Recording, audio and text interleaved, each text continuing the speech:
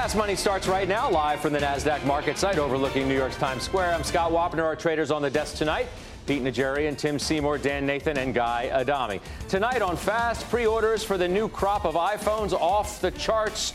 So why are shares of Apple falling? We'll explain. Plus, what's wrong with the banks? It should be financial nirvana out there, but the stocks are stuck in the mud. The Chartmaster is going to tell us why there could be more pain ahead. But first, we start with the big story of the day, the trade war rearing its ugly head yet again. Let's go to Eamon Javers right now in D.C. for details on this developing story. Eamon. Scott, it's 5 o'clock on a Friday. I'm going to go ahead and just call it. I don't think we're going to get Chinese tariffs this week. That has been the storyline of the week, just speculation about whether or not the president was going to pull the trigger on the $200 billion in Chinese tariffs that the U.S. Trade Representative's office has been working on for the past several months. Nothing as of yet, and nothing expected today. So the White House putting out a sort of a maddeningly vague statement about all this, saying the president has been clear that he and his administration will continue to take action to address China's unfair trade practices. We encourage China to address the longstanding concerns raised by the United States. The White House not specifying at all what action it is that the president is going to take or not take, but saying that he's going to continue to take it, whatever it may be. So leaving us at a little bit of loose ends here at the end of the week. Here's how we got to where we are now. There are $50 billion of tariffs in place now on the Chinese. The U.S. Trade Representative's office on June 18th was directed by the president to identify tariffs on $200 billion more to figure out which products would be have tariffs and what rate those tariffs would be. So on July 10th, the USTR initiated that process.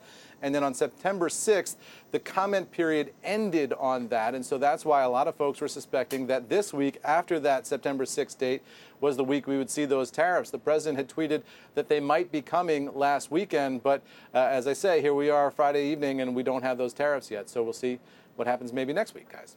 Eamon Javers, good weekend to you. Thank you very much from the North Lawn of the White House, as always. Take a look at the market reaction today when those reports hit that President Trump said he wanted to push forward with $200 billion in tariffs. Well, that took the Dow down. See that big reversal there, about 100 points, and fairly quickly bounced off those lows, though, rallying into the close. Industrials perhaps most sensitive to the trade war headlines, closing higher. Guy, I think the market, by and large, wants to bet on us winning the trade war, but you see today with these headlines and tweets or what have you that things can get upset, at least for a little while. Market is, we are winning the trade war, and if the market's the only gauge, the S&P closes above 2,900. Pete can speak to the VIX, closes basically at 12, down again on the day, continues to go lower. So effectively we are. Chinese market's down 24%. We're effectively unchanged, maybe even a little bit higher than when all this rhetoric started.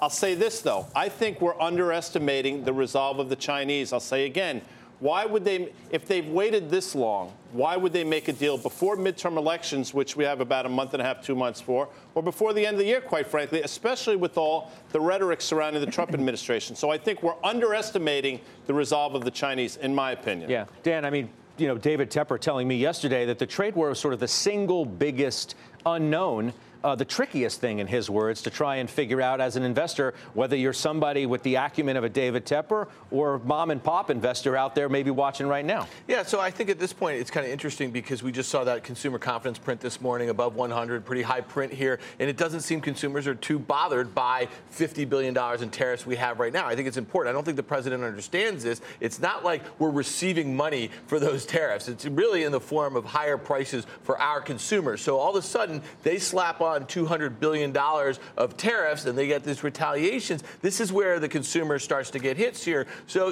as we head into the holiday season, these are the things that you have to start to consider when we're thinking about forward guidance. We're thinking about how companies are going to guide and how confident consumers are. So to me, I actually think it really does have the potential to ratchet up and really trip up markets here in the next couple of months. Tim, this news also, did happen to come. We should point out right in the midst of the frenzy over the Manafort news out of D.C. that he was making a deal with the special counsel. Which forces us to confront the issue. What's more important for the market right now? Is it, potential chaos in the White House, or is it actually a trade war? And I think it's absolutely trade war because we've talked about on this show before, whether it's policy that's already in the rearview mirror that's significantly beneficial and a tailwind that I think will keep on giving. But also, the reality is, as we're all talking, this trade war is something that I think could be potentially much more destructive than the market is pricing in. I'm not going to say, hey, high five, nice job, we just won this thing. In fact, I would argue, I would look around the world and I would say, if the rest of the world's economy and at a fragile time in the global recovery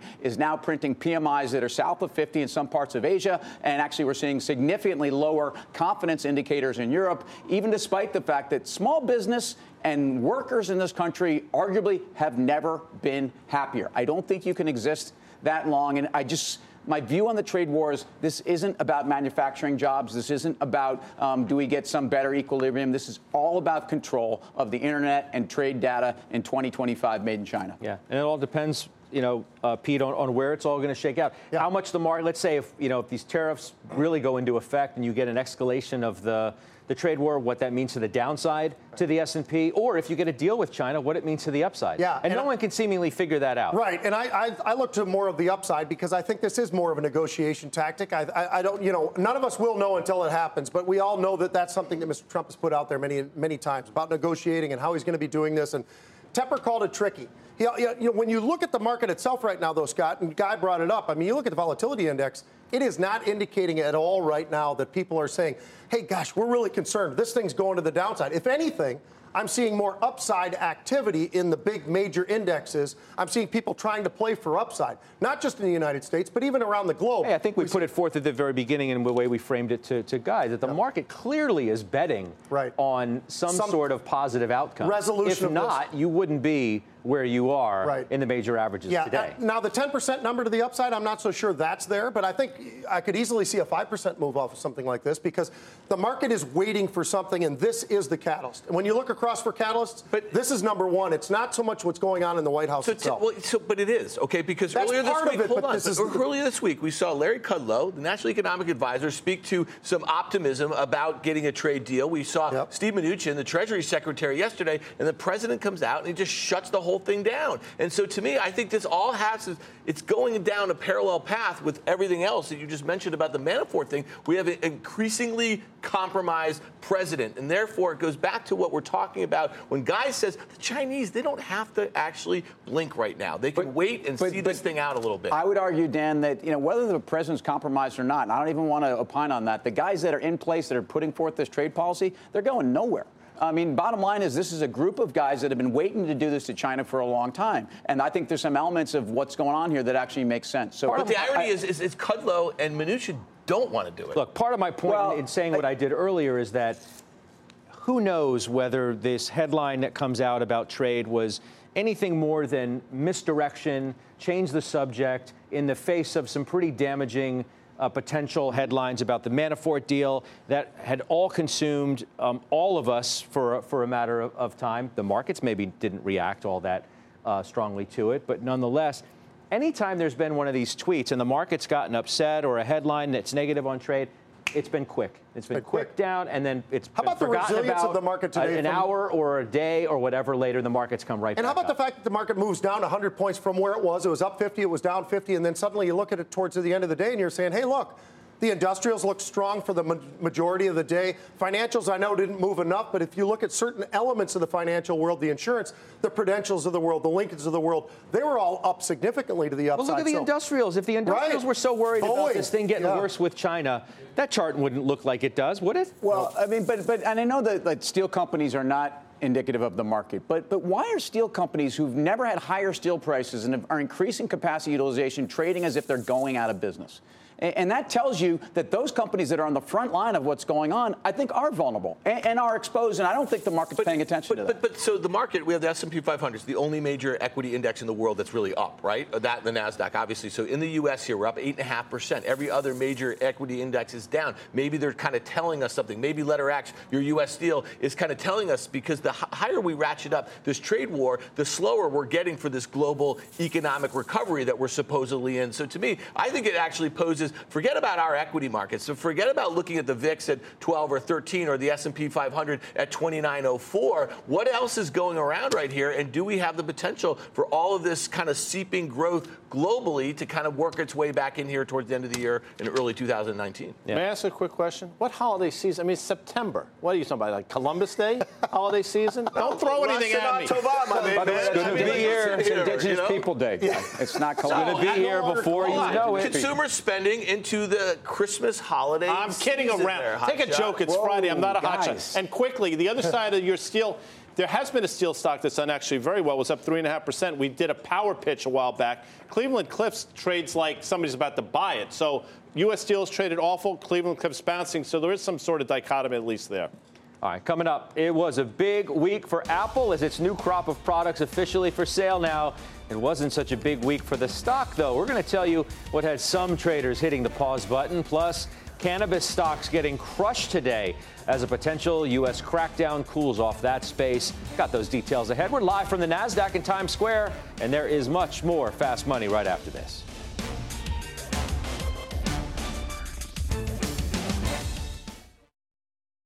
Apple iPhone pre-orders kicking off today. Let's get to Josh Lipton in San Francisco with those details. Hey, Josh.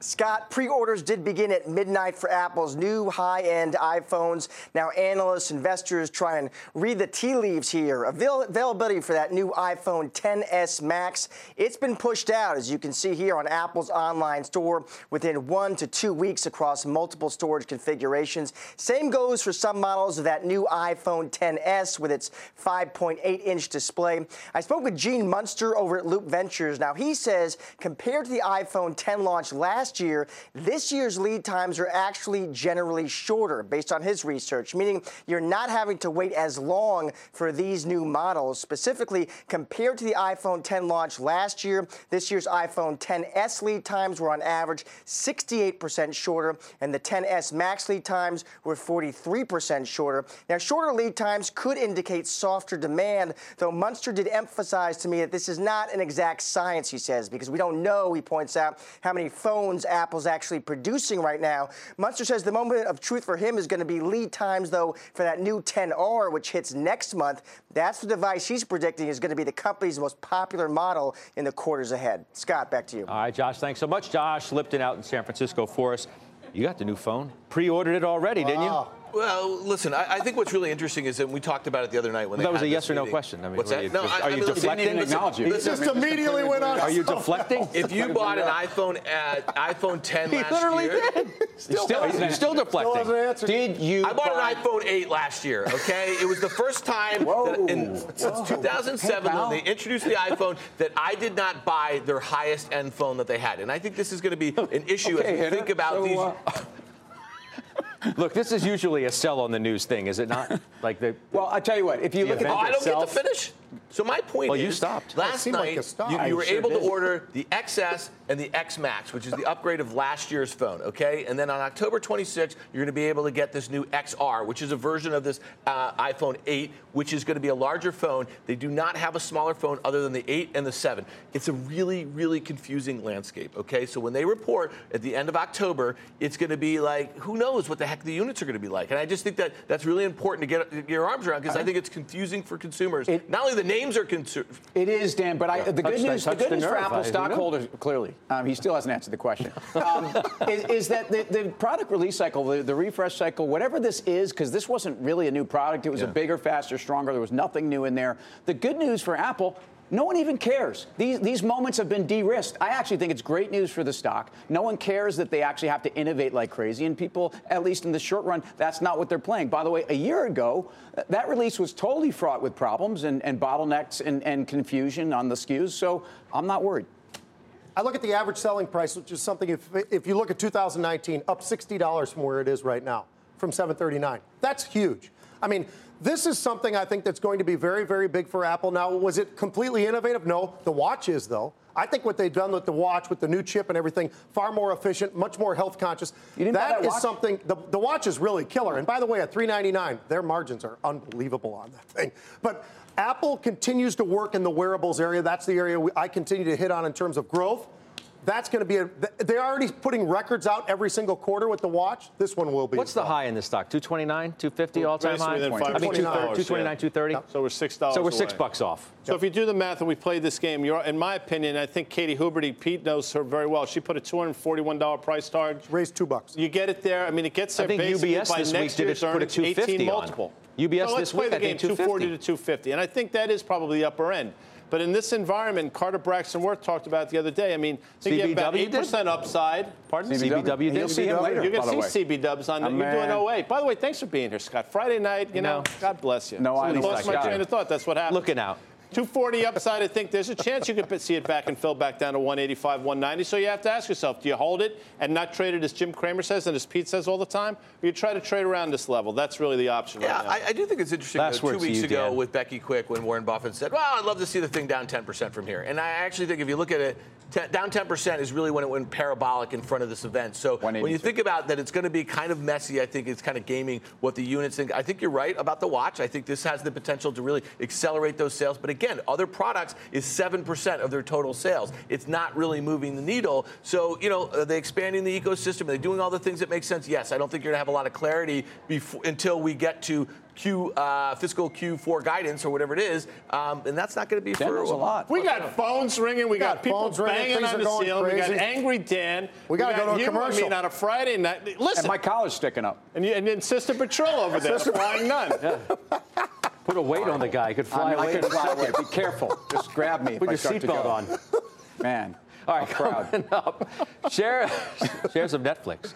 They're higher this year, up 90%, but it's no longer the only game in town. The competition is heating up. We have those details coming up. In the meantime, here's what else is coming up on Fast. Pot stocks got smoked today on a report the U.S. government could block cannabis workers from entering the country. We'll tell you what it could mean for the group. Plus, talk about a bank job. This is a robbery. Rates are rising, but banks can't seem to go much higher. We'll tell you how to cash in when Fast Money returns.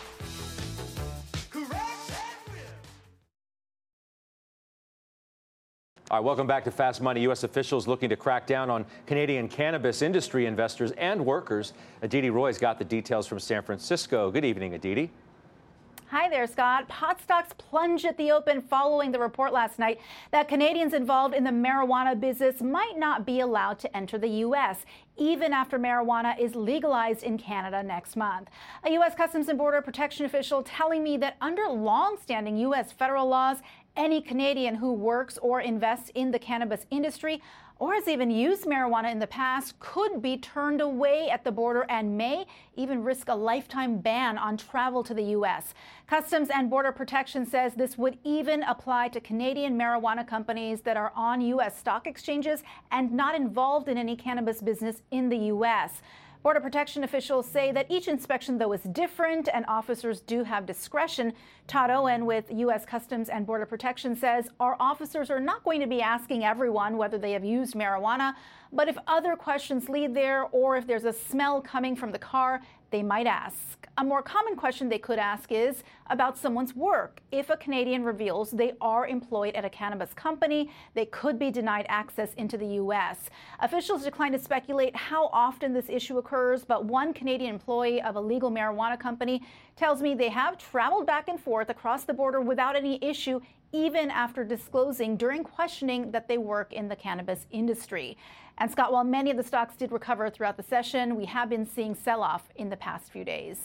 Okay, Aditi, thank you so much. Aditi Roy out in San Francisco for us. You want to trade it? Yeah, so first of all, the reason the stock sold off was not this news. The reason the stock sold off was there was a downgrade in the sector by Canaccord, who's one of the big names. Things had gone parabolic in the last 2 weeks, and you got to a place where some sanity came into the fold. The reality in the politics, this is not a particularly new story, and I just think that the politics of cannabis in this country have never been better.